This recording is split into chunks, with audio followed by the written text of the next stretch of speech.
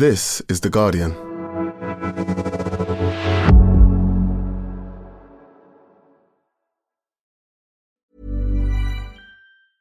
Introducing Wondersuite from Bluehost.com. Website creation is hard, but now with Bluehost, you can answer a few simple questions about your business and get a unique WordPress website or store right away. From there, you can customize your design, colors, and content. And Bluehost automatically helps you get found in search engines like Google and Bing. From step-by-step guidance to suggested plugins, Bluehost makes WordPress wonderful for everyone. Go to bluehost.com/wondersuite. Tired of ads barging into your favorite news podcasts? Good news. Ad-free listening is available on Amazon Music for all the music plus top podcasts included with your Prime membership. Stay up to date on everything newsworthy by downloading the Amazon Music app for free or go to amazon.com/news ad free. That's amazon.com/news ad free to catch up on the latest episodes without the ads.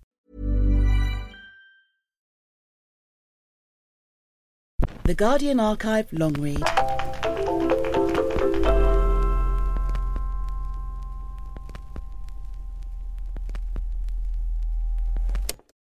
Hi, my name's Tom Lamont, and in 2020 I wrote a story for The Guardian long read called The Invisible City: How a Homeless Man Built a Life Underground. This story was a School Gates special. I first came across the smaller traces of this story in my local newspaper, the Camden New Journal. There was a report about an apparent meth den that had been found on Hampstead Heath and torn up and destroyed, and it stayed in my mind as one of those bizarre stories that seem to take place in that rather lawless place, Hampstead Heath. In actual fact, I think that original report had some inaccuracies in it, and I was talking to one of the reporters on the Camden New Journal. Our kids go to the same school, and I asked him what happened there. What about that meth den they apparently found on Hampstead Heath? And he said that the story was actually much more interesting and much more complicated than that. And that sort of started me off going down a rabbit hole of this tale that led me to one of the stranger men I've ever written about. Fascinating man, I'd say a reasonably troubled man, certainly a man with a very interesting life. Dominic Van Allen, who was long-term homeless, who had been searching for solutions to his homelessness for a long time and had stumbled on the idea one day in the mid-2010s of digging a hole on the heath, concreting that hole and living in it, making a shelter for himself underground, a secret bunker. Initially, one of the things that drew me to the story was that I felt it could be a way to tell a singular individual story and at the same time tell a bigger story about Britain and society. In this case, the frankly enormous problem of homelessness and what charities and related organisations call hidden homelessness, which is the stuff we don't see, the people living in vans, in tents, in makeshift accommodation, secret rooms, people who just want shelter, who aren't necessarily making appeals to anyone, aren't visible to anyone, but are living in very precarious, often dangerous situations. Dominic Van Allen was one of these people. He'd been a squatter. He'd come up with various solutions to his problem of not having a home. The last solution he came up with was certainly inventive, but it was no less risky and no less dangerous than a lot of the other situations that homeless people find themselves in. In some ways, he lived a relatively normal life. He did casual labour. He took jobs on a task-based app. He would go to the pub for an after-work drink. But then, as other people left the pub to go home, Dominic would turn the other way, go up the hill, and when no one was looking, take a diversion into Hampstead Heath, cut through some bushes and find his home, which was underground. It was an extraordinary life to live, a sad life, a complicated life, but an adventurous one too. And you can get a real sense, I think, from the transcripts of his interviews with the police, of his pride in having been able to find a fix-it solution to an impossible scenario. I think he took some relish in digging out a very expensive piece of London and for a little while being able to call it his own. This episode contains a bit of bad language. Welcome to The Guardian Long Read, showcasing the best long-form journalism covering culture, politics and new thinking. For the text version of this and all our long reads, go to theguardian.com/long read. The Invisible City: How a Homeless Man Built a Life Underground by Tom Lamont.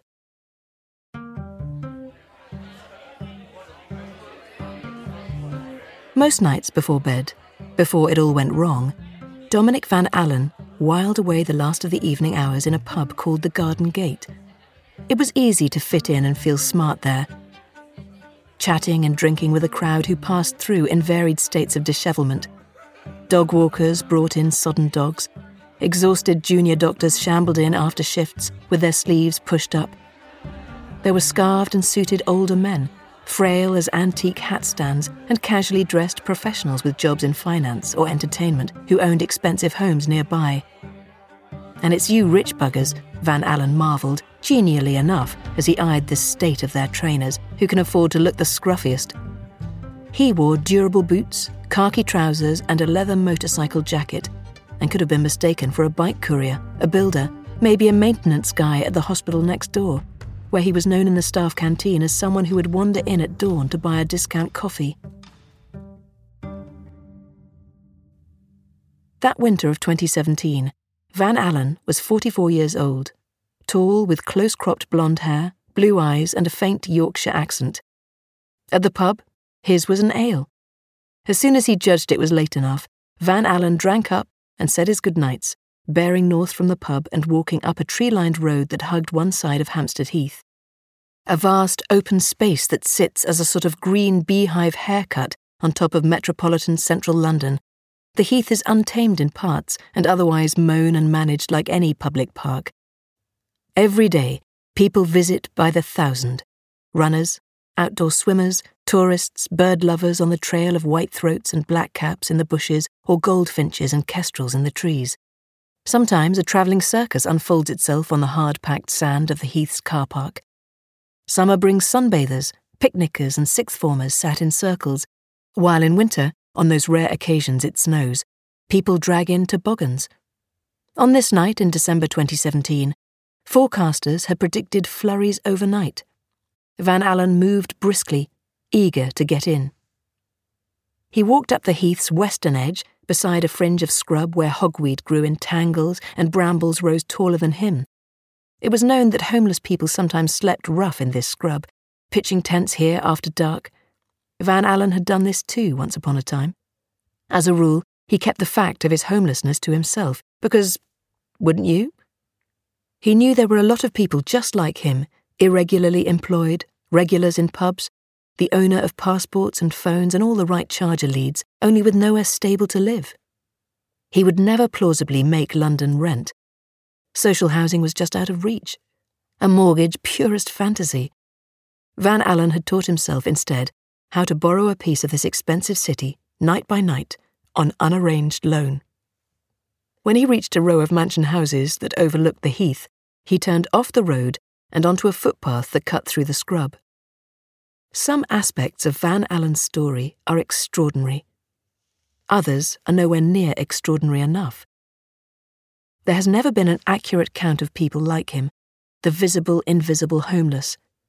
Although we know there are between 55,000 and 60,000 statutory homeless, that is, those who apply to make use of state services, and although there are efforts towards an annual census of rough sleepers, carried out by head counters who hit the roads every autumn to ask for a show of hands, there's a vast population the statisticians cannot account for.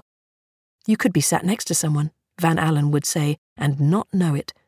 Chances are the barman who served you tonight is one, sleeping in a shelter, sleeping in a squat, sofa surfing, spending nights in a car or a van. Van Allen would say, broaden the definition of homeless to factor those in accommodation so precarious it could be taken away in a month, a week, a snap. That's millions.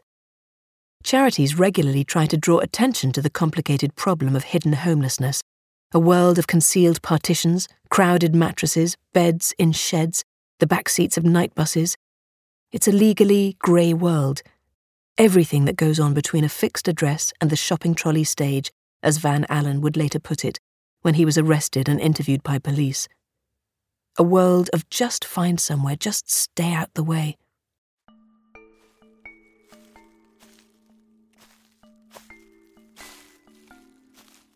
Halfway along the footpath, he turned off again, this time stepping directly into dense bramble.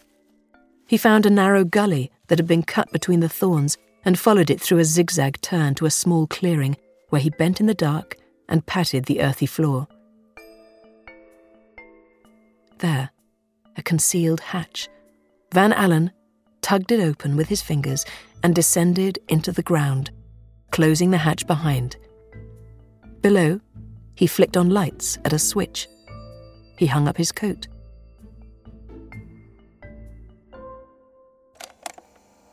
Counter-Terrorism Command lead interviewer. This might seem a silly question, but what was the camp for? Dominic Van Allen.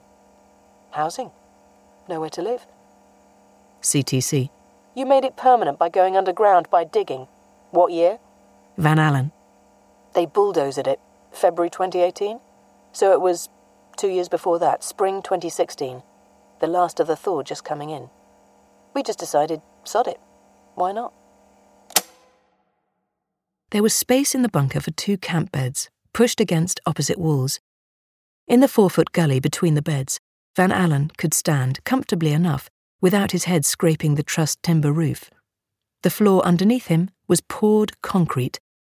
He put up hooks for his coat, his bag, and his cooking utensils, and there were shelves by the bed for odds and ends. Push-button LED lights were stuck to the walls using tape. There was a portable gas stove down here, and now that Van Allen was in for the night, he lit it and emptied a can of soup into a pan. After eating, he washed up with wet wipes. Litter was tied inside plastic bags to be spirited away to a distant bin early tomorrow, before the Heath's park rangers came on duty. On the whole, Van Allen slept well. Beyond the timber walls there was more concrete to keep out groundwater, and together with the Hampstead clay, this muffled all but the most extreme frequency sounds. On fireworks night he heard the bangs, but not the crackles. When he first moved down here, Van Allen worried about oversleeping, and he sometimes set a morning alarm on his phone. It was never needed. He was decades trained to be up and on the move before the city's day shift began, before London became more closely observed by its security guards and park rangers and police officers, any one of whom might inadvertently happen on the latest of his impermanent shelters and blow it. Even by his own standards, and Van Allen had a rich history of securing guerrilla accommodation, the bunker was outrageous. He knew its eventual discovery was inevitable. He also knew that, as long as they observed small precautions, this outcome could be deferred for improbable lengths of time. So, no giveaway litter, no lingering near the hatch during daylight hours, and no boasting, not at the garden gate, not while fulfilling handyman jobs around town. Liked by his friends for his graveyard sense of humour, Van Allen told them he'd built a ranch. What he did not say was that the ranch was 14 feet by 10 feet, about the size of a generous disabled loo, and hidden under one of the country's busiest public parks.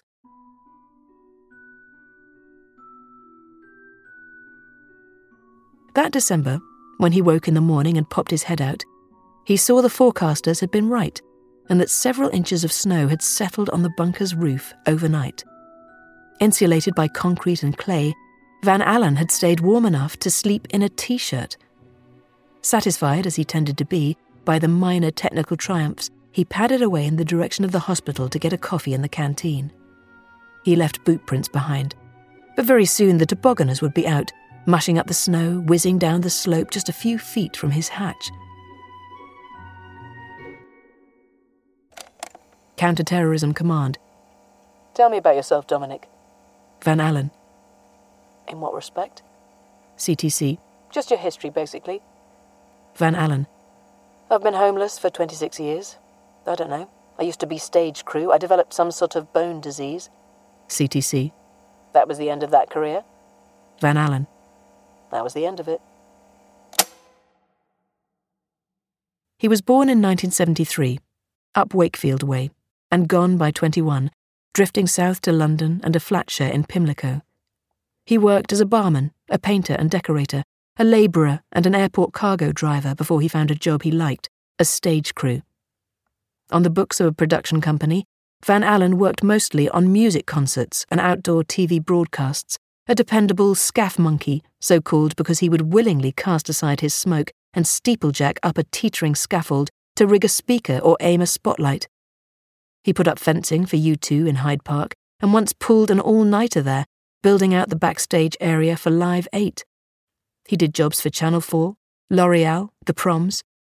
Crewing suited Van Allen's lifestyle in that it took place behind the scenes, went on late, and often meant modifying city spaces to suit the specific needs of a moment. He had abandoned the Pimlico flat share when it got too expensive, taking up squatting instead. For a decade, he shifted between council-owned sites around London until 2011, when the laws governing squatting got stricter. Sites became scarcer and even sharper elbows were needed to secure a berth. Van Allen's health was bad. He'd been working on a broadcast for terrestrial TV, carrying production equipment on a roof, when he stepped awkwardly and broke a leg. Still on crutches, he broke the other leg, which scared him. Doctors diagnosed a bone condition and warned that the spontaneous fractures might continue without rest. The crew work had to stop, and Van Allen could no longer keep up with the hard Scrabble competition to secure and defend a place in the squats. He spent a while moving between authorities, trying to make the case that, his words, he was fucked. Hospitals referred him to councils, or councils referred him to housing trusts.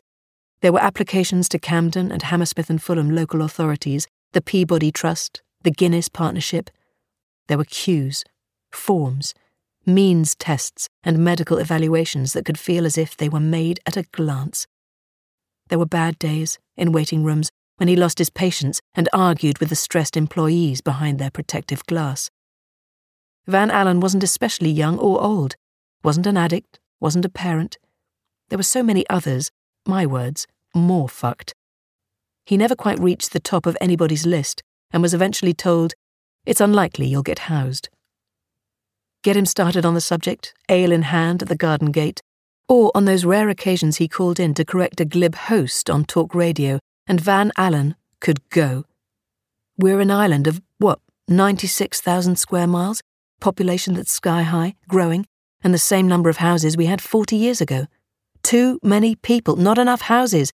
Me and most of my friends, we're all in the same boat, long-termers, a community hundreds of thousands strong, not crashed in the gutter, people in paid employment, and all fucked, have been for years.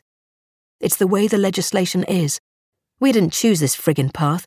This is the Housing Act of 1996 and every bullshit piece of legislation that's been put in place since. It's not our path. I fought it for years and then I threw in the towel, said to myself, fuck it, I'm going camping. He had a few thousand put away in the bank, and he could still take on handyman work, putting up shelves and assembling flat-pack furniture for £20 or £30 a gig, often arranging these one-off jobs through an app on his phone. Knocked, tired, but still with a Crusoe spirit that never really left him, Van Allen bought good boots and a good tent and moved his life outdoors. Like a lot of people who drift into homelessness, the knack came piecemeal. Van Allen shaved his hair to a grade 1 for easy cleaning with soap. He got to know which swimming pools had the cheapest one-off entry fees for showering, which drop-in centres let you use their address for post. He bought underwear and t-shirts in bulk, cheaply, online, so that these could be discarded if necessary. Crash and trash, he called this. He became a regular at a Catholic church where they cooked a daily breakfast for the homeless. Any possessions that did not fit in his 15-litre rucksack were understood to be temporary. Stuff got stolen, confiscated, trashed, so Van Allen learned to keep reserves of essentials, especially tents. He had these stashed under bushes and on rooftops everywhere from Camden in the north to Stratford in the east, Southwark below the river to Richmond out west. Should weather prohibit camping, he kept on his keyring a certain type of skeleton key, meant for use by the fire brigade, that could open emergency access doors. He became a confident navigator of a second, shadow London, favouring places where other people weren't. Boiler rooms, back staircases, parks after dark, the tops of tower blocks. Good weather months, he camped on the heath, becoming familiar with the park's nighttime rhythms. First the hour the rangers knocked off, Then the last of the dog walkers, and after that, the twilight time when the homeless presided, gathering on benches to share a beer or a spliff before they bedded down and ceded the place to the magpies and moles.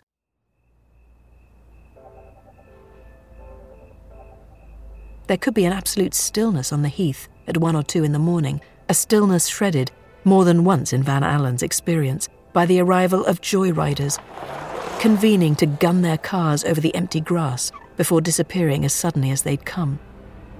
A twin-rotor helicopter, military, he guessed, often flew over around 5 a.m, a signal it would soon be time for him to rise and break down his tent, hiding it before the Rangers arrived.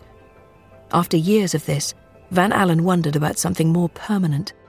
In the language of the circuit, securing somewhere to spend the night was parking up. What if he parked down?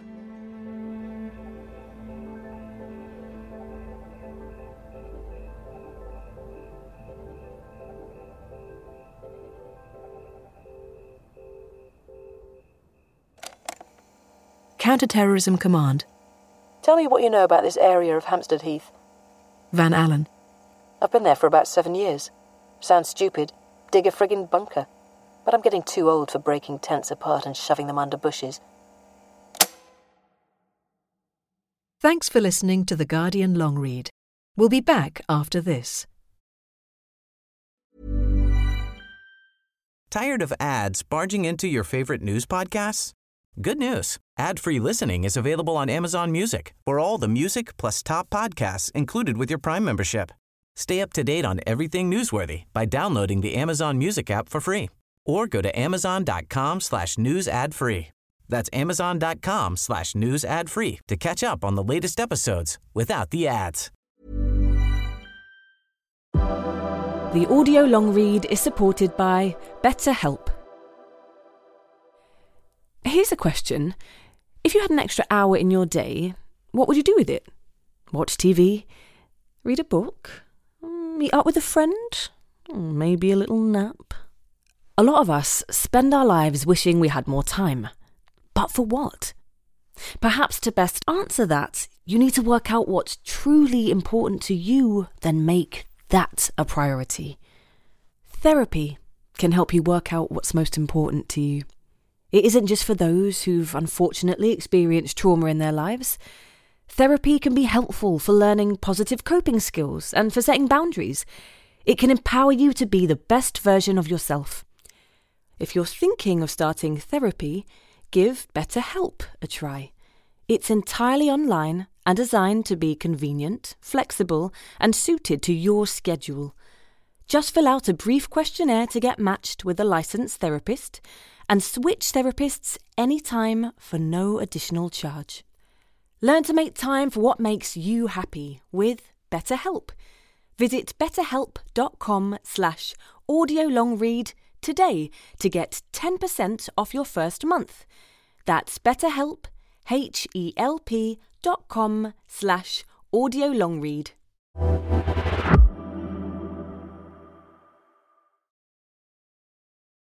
Welcome back to The Guardian Long Read.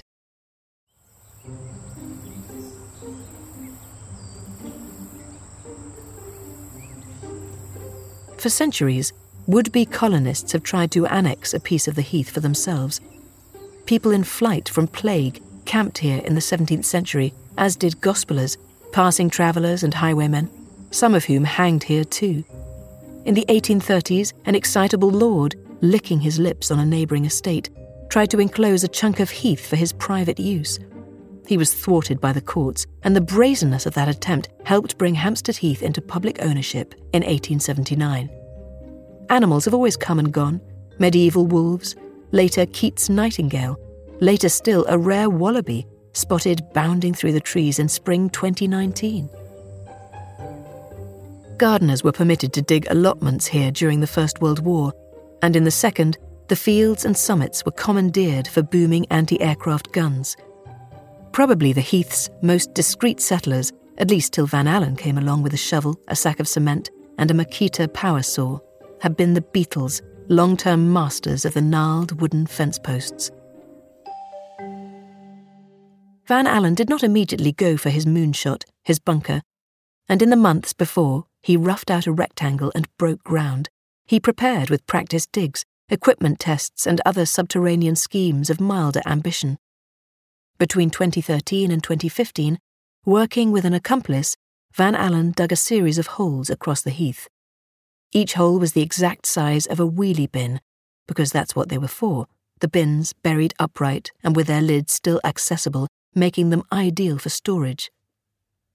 The accomplice in this work was a Polish labourer, then in his mid-30s, called Marek Wojcik. His name has been altered in this story. The Guardian has been unable to contact him to learn his version of events. According to Van Allen, Wojcik was informally employed as a labourer on building sites around London. He knew carpentry, masonry, and how to lay foundations, skills that meshed well with Van Allen's own improvisational bravado, learned from years of hurry-up work as stage crew. Over beers on a bench, the two men had been discussing an ambitious dig. "What do you think?" Van Allen asked Wojcik. "Start tonight?" The park's night patrol had trundled by, distantly, along its normal, predictable route. They wouldn't be back for hours. "Sod it," Van Allen said. "Why not?" The site he'd prepared was in the same fringe of scrub that had concealed campers forever, only better hidden. He had hacked into a huge, wickedly thorned blackberry bush, hollowing out the interior using bolt cutters. The site was close to a cluster of their underground storage bins, which was helpful because the bins now contained a garden shed miscellany of tools and materials, supplies of cement powder, fertilizer and caustic soda, a cordless drill and a power saw, 2 spades. Van Allen and Wojcik got into a nightly routine, waiting till about midnight, downing an energizing beer, and digging for an hour or more. It had been hell when they were burying the wheelie bins to hack through tree roots. Now they mixed a solution of caustic soda and soaked the ground with it to soften whatever grew under there. Stones had to be clawed out by hand.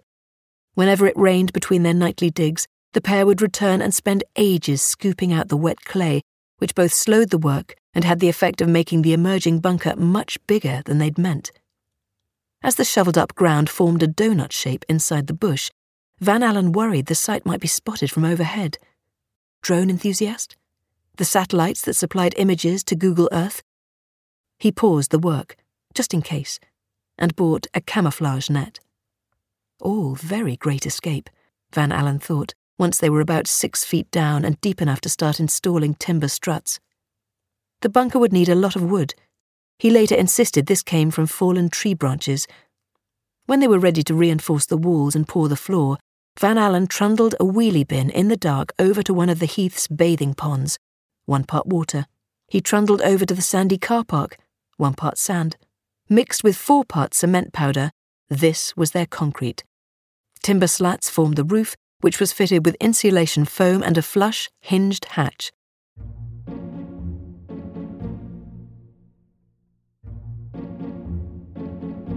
While they waited for the concrete to set and harden, Van Allen embarked on a program of tactical horticulture. He uprooted hawthorn bushes, whole, and replanted them around the clearing as fortification. Should anyone blunder through despite this, he set about rewilding, spreading compost everywhere, encouraging the bramble to grow where it liked. Flat squares of chicken wire, salvaged from thrown-away barbecues and sprinkled with fertilizer and seed, allowed grass to grow over the bunker roof. Soon there was no need for the camo net, and it was hard to tell, unless it had been your idea in the first place, where the ancient heath ended and the new plot began. Van Allen had budgeted £100 for the job and come in under. It had taken about 2 months. Without ceremony, one night, they moved in. Counter-terrorism command. Any wildlife killed? Van Allen. No, we're not Australians. I'm not rustic. CTC. Okay, what I'm getting at is, there was a firearm inside your campsite. Van Allen. We're not knocking off the wildlife. There's a Marks and Spencer down the road. Some rules for bunker life, 2016 to 18. If you were in at night, no crackling around in the undergrowth for a wee. Van Allen kept an empty juice bottle by his bed for this reason. The innocent brand was best, wide neck. If you wanted a hot meal, You reheated soup in the bunker, sometimes pre-made mashed potato or the milder Thai curries that M&S sold, but no smellier foods, nothing that might lure a curious animal into the clearing. Behind every dog, went another of Van Allen's rules, there's an owner, and Fido can be worse for you than the neighbourhood watch. Foxes were different. When the same fox started to come creeping through the clearing, Van Allen knew it meant the heath had largely emptied of people, and he could relax.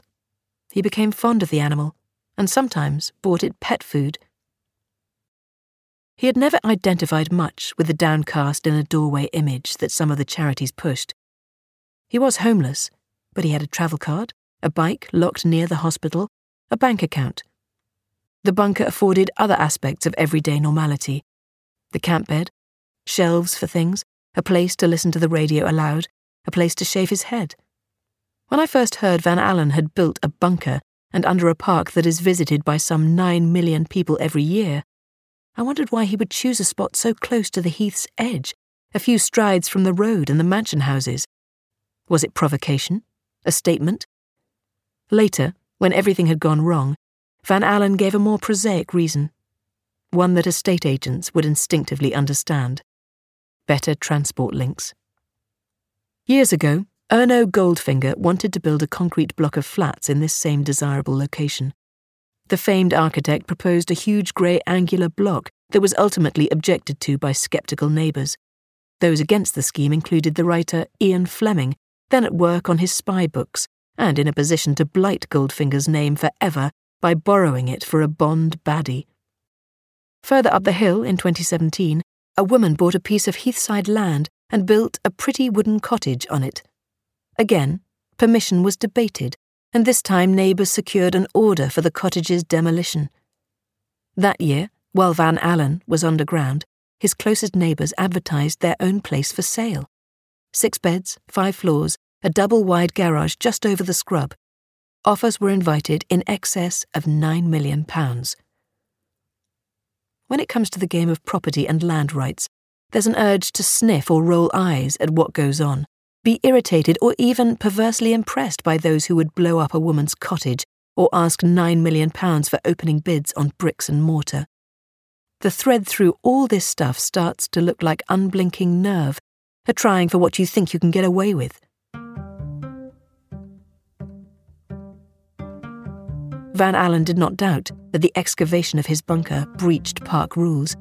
He was aware that what he considered wombling would be called vandalism by others, and he accepted the possibility of a fine, maybe a minor charge, as the price of stable shelter. The bunker was him trying something, his show of nerve. By the time of the snow in December 2017, he had been getting away with it longer than he ever realistically expected. Van Allen. We invited a couple of other transients every now and again, but they were rare. Once every few months. People we met who were in a bit of a state, people who were fucked. Counter-terrorism command. And why? Van Allen. Because you'll see them. They're sat on a bench and they look lost. It's 10 o'clock at night and they ain't got a pot to piss in. We just offer a cigarette, say, "We're over there, mate." He had become a familiar figure to the park rangers, and they would exchange cordial hellos. Van Allen called them Parky, all of them. He wondered how suspicious Parky had become. "I was always there at dodgy times," he later told authorities, "and no dog to walk." The rangers knew and didn't know. For a long time, rough sleepers on the heath had been ushered on, ideally over borough lines, to become somebody else's problem. More recently, one ranger told me, a policy of benign management had been adopted. This method meant patience, waiting for the right time to deliver a proactive nudge so that the homeless person in their sights moved on in the direction of help, not just another patch. Often the rangers waited till winter to do this, when the scrub became sparser and easier to inspect for camps. Winter was also a time to plunge in to clear up litter and the other unexpected items that got left behind. Buggies, shopping trolleys, old munitions, empty bottles of champagne. Over the years, they had discovered bodies on the heath, murder victims and suicides. Still, it came as a surprise, one ranger told me, when they came across a patch where steam was rising out of what ought to have been solid ground. After the snow, there were days and days of heavy rain. Van Allen was driven out of the bunker by damp and spent some time in a charity shelter near Bloomsbury, waiting for it to dry out. On his return one night, he clomped through the bramble and saw that a laminated note had been staked near the hatch. Rangers had chosen their moment. In the note, he was encouraged to move on, and perhaps approach his local council or a housing trust for help with accommodation. Reading it, Van Allen thought wryly, "Yeah, might try that." He recovered a few possessions and moved these to the buried storage bins that were still undisturbed in the scrub close by. He would have to abandon the camp bed, that was annoying. Otherwise, Van Allen was not sentimental, and he left the bunker without another look. Days later, a mini digger tore up the clearing. With the roof picked off, one ranger told me, it was like looking down into the foundations of someone's home. 4 walls, a roof, some door off a communal passage or a Banham's bolted gate at the end of a driveway, or even some hatch in the mud. These are the fundamentals of a home, and they insulate and shelter. They screen off a little privacy and secure our favourite bits and pieces. Home can be a simple matter of demarcation. All that for all of you, this little bit for me. Absent a clear-cut threshold, everything gets complicated and compromised. Safety, sanctuary, a sense of rootedness and control, a place in the normal push and pull of communal trust. Van Allen had learned long ago that, without any legal partitions or boundary markers around his hideaways, he could always lose possessions he liked and needed. He did not expect that, one day, he would need to argue the ownership of possessions he wanted nothing to do with. If he had taken the advice in the laminated note and moved on from the heath, that might have been the end of this phase of Van Allen's life. He would be somewhere in his shadow city. Who knows? Maybe he would have landed some formal digs. As it was, he and Wojciech took up camping again, pitching tents in the scrub near their storage bins. Van Allen did not mourn the lost bunker, but, through the summer, he may have been demoralised in subtler ways. A new complacency crept in, and the camp started to sprawl. They left out litter. Some of Van Allen's crash and trash T-shirts were found in the bramble, and took more risks. Van Allen and Wojciech got carried away one weekend in September 2018 and tried to bury an enormous new wheelie bin without preparing the ground with softening caustic first. It wasn't a job that could be finished in a night, and with nowhere to hide the bin, they left it halfway out of the ground where it was partially visible from footpaths. A couple of nights later, after his usual beer in the garden gate, Van Allen went up the hill, after dark, and collided with a crime scene.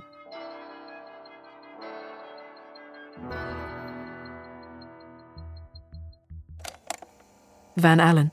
You must have found a load of my stuff, my clothing, in the bushes. Counter-terrorism command. Yeah. There were police vans in the Heath car park, and uniformed officers had formed a long, snaking cordon that encircled his camp. Later, police would erect blue and yellow forensic tents and bring in dogs, plainclothes detectives and investigators wearing boiler suits and hazmat wellies. Van Allen approached the cordon and altered his accent. Hampstead blend, to ask what was up. He could see there were officers from neighbouring boroughs, far more than would be needed to move along some stubborn homeless people. "You can't come through here," Van Allen was told. He retraced his steps, cutting across the darkened heath to the bathing pond, where he found Wojciech on their usual bench. "What's all this bollocks about?" They agreed it did not look promising. They shared a last beer together. Van Allen had other places he could sleep. A carpeted corner in a public building, lent to him by a sympathetic caretaker. The water pump room in a tower block. Swapping between these places, through the autumn, he kept thinking about the scale of that crime scene. Van Allen told a friend, a man named Keon Lim, that he couldn't make sense of it. All those police for a few buried wheelie bins?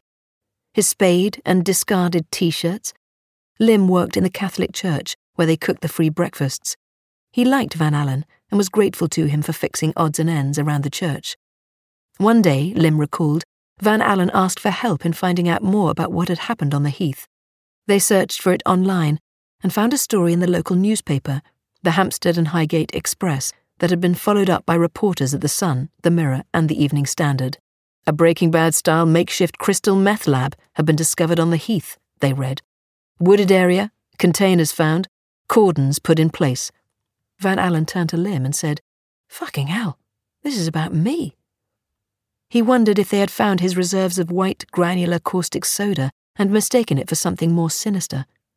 News outlets as far away as the US and Australia had run the story of the Hampstead meth lab, usually illustrating coverage with a picture of the actor Bryan Cranston as chemist-turned-kingpin Walter White. Van Allen hadn't seen Breaking Bad. He was more of a BBC Parliament man, believing, with some justification, that life was weird enough without bringing in fiction, but he got the idea. He decided to lie low. In February 2019, he was contacted by police. While picking over the camp, investigators had found a padded envelope in the scrub. It came from a building supplies company that Van Allen sometimes shopped with online. The old envelope had both his name on it and the address of a drop-in centre he used for post. Investigators had traced his number, and now they told Van Allen they wanted to chat to him about the makeshift camp. Genuinely curious, Van Allen asked, "What took you so long?" Months had passed. He hadn't been back to the heath since. Van Allen didn't know it, but the investigation had altered since those fanciful stories about a drugs lab appeared in the papers. While digging up the camp, police had found an improvised weapon, a handmade pipe gun about the size and shape of a bicycle pump that was shallowly buried near one of his storage bins. Through a series of steep escalations, the case had passed to officers from Counter-Terrorism Command. Van Allen was told he wasn't in any trouble himself, but would he meet to talk? He suggested a McDonald's not far from the heath, expecting the matter would be easily cleared up. 20 minutes tops. Counter-Terrorism Command. So obviously, we met you today at McDonald's, and when you started talking about the hides, the things dug into the ground, that's when we decided to start arresting you, okay? Van Allen. Mm-hmm. CTC. We just wanted to give you the opportunity to talk to us on tape about the situation. Van Allen. Mm-hmm. He was arrested and taken for interview at Colindale Police Station, where he spoke at length about the camp in the scrub. Unimpressed by an officer's drawing of a site he had colonised and modified with care. "This is a terrible sketch," he told police. Van Allen borrowed a pencil and made improvements. When it came to questions about the handmade pipe gun, Van Allen issued a flat denial, as interviewing officers recorded in their notes. He told them, "I've been on that site for 7 years and I didn't put it there. It's nothing to do with me." Later he was told that small traces of his DNA had been found on the weapon. Van Allen was advised by his solicitor to stop talking, at least not in his usual freewheeling style. Instead, he issued a second, written denial. Van Allen's trial for possession of a firearm took place at Blackfriars Crown Court in summer 2019. His legal team thought the 3-day trial had gone quite well, all things considered. The prosecution's own expert witness, a DNA specialist, had acknowledged there was no way of knowing if Van Allen's DNA was on the firearm by primary or secondary transfer, that is, whether he had ever physically touched it. Van Allen's barrister had told the jury about another possible suspect and insisted they could not rule out the possibility that Van Allen's strewn clothing had been used to wipe down the weapon before it was buried by somebody else. Even so, when they were sent out to deliberate, the jury decided on a guilty verdict. The judge sentenced Van Allen to 5 years. He was moved from HMP Pentonville to HMP Thameside, another concrete box. He would not accept that his new situation, formally sheltered at least, was improved from a state of homelessness. Freedom was freedom, wherever you kipped. Not long after Van Allen was sentenced, I started to take frequent walks out of the Garden Gate pub, up the road that bordered the heath, into scrub. It took a few attempts, picking through brambles studded with cans and go-fetch balls, but finally, there it was, a bleached lesion in the undergrowth, all that remained of the old ranch. Piles of branches had been put down by rangers to cover the holes where the storage bins were. On one visit, A rat the size of a running shoe scuttered across the clearing. Midges churned about, disturbed by my presence. I had a deeper sense that I was trespassing. Afterwards, a ranger said that, since Van Allen left, another homeless person had claimed the patch. The ranger was red-cheeked, having spent the morning cutting back bramble that was creeping onto the footpaths. He explained how quickly the heath bramble grew and how ferociously it resisted being manicured, as if, I thought, the ground beneath us had a rebellious spirit too and would not be told what it was for. In prison, Van Allen had secured a new lawyer and was working towards an appeal. Those who spoke to him said he remained in decent spirits. His sense of humour, black as a night spent in a bunker, was a blessing. As part of his rehabilitation, he was asked to take part in a self-improvement course, one strand of which covered his accommodation needs. Had he thought about applying to a housing trust after his release? Van Allen could see the funny side of that. There had been incongruous laughter at his trial too. Accused, police, lawyers, members of the jury, all chuckled together at Van Allen's wordier flights while he was under interrogation. At one stage, he'd spoken wistfully of the old bunker. My permanent des res, Van Allen called it. Just an ideal spot. You had the train station, you had a cafe, you had a Starbucks, you had the hospital, you had the 168 bus, the 24, the 46. You couldn't see in from the footpath. It was bloody brilliant.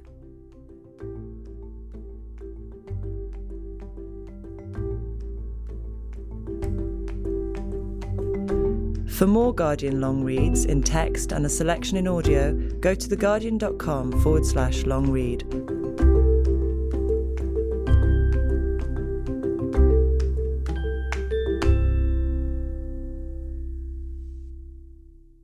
This is The Guardian.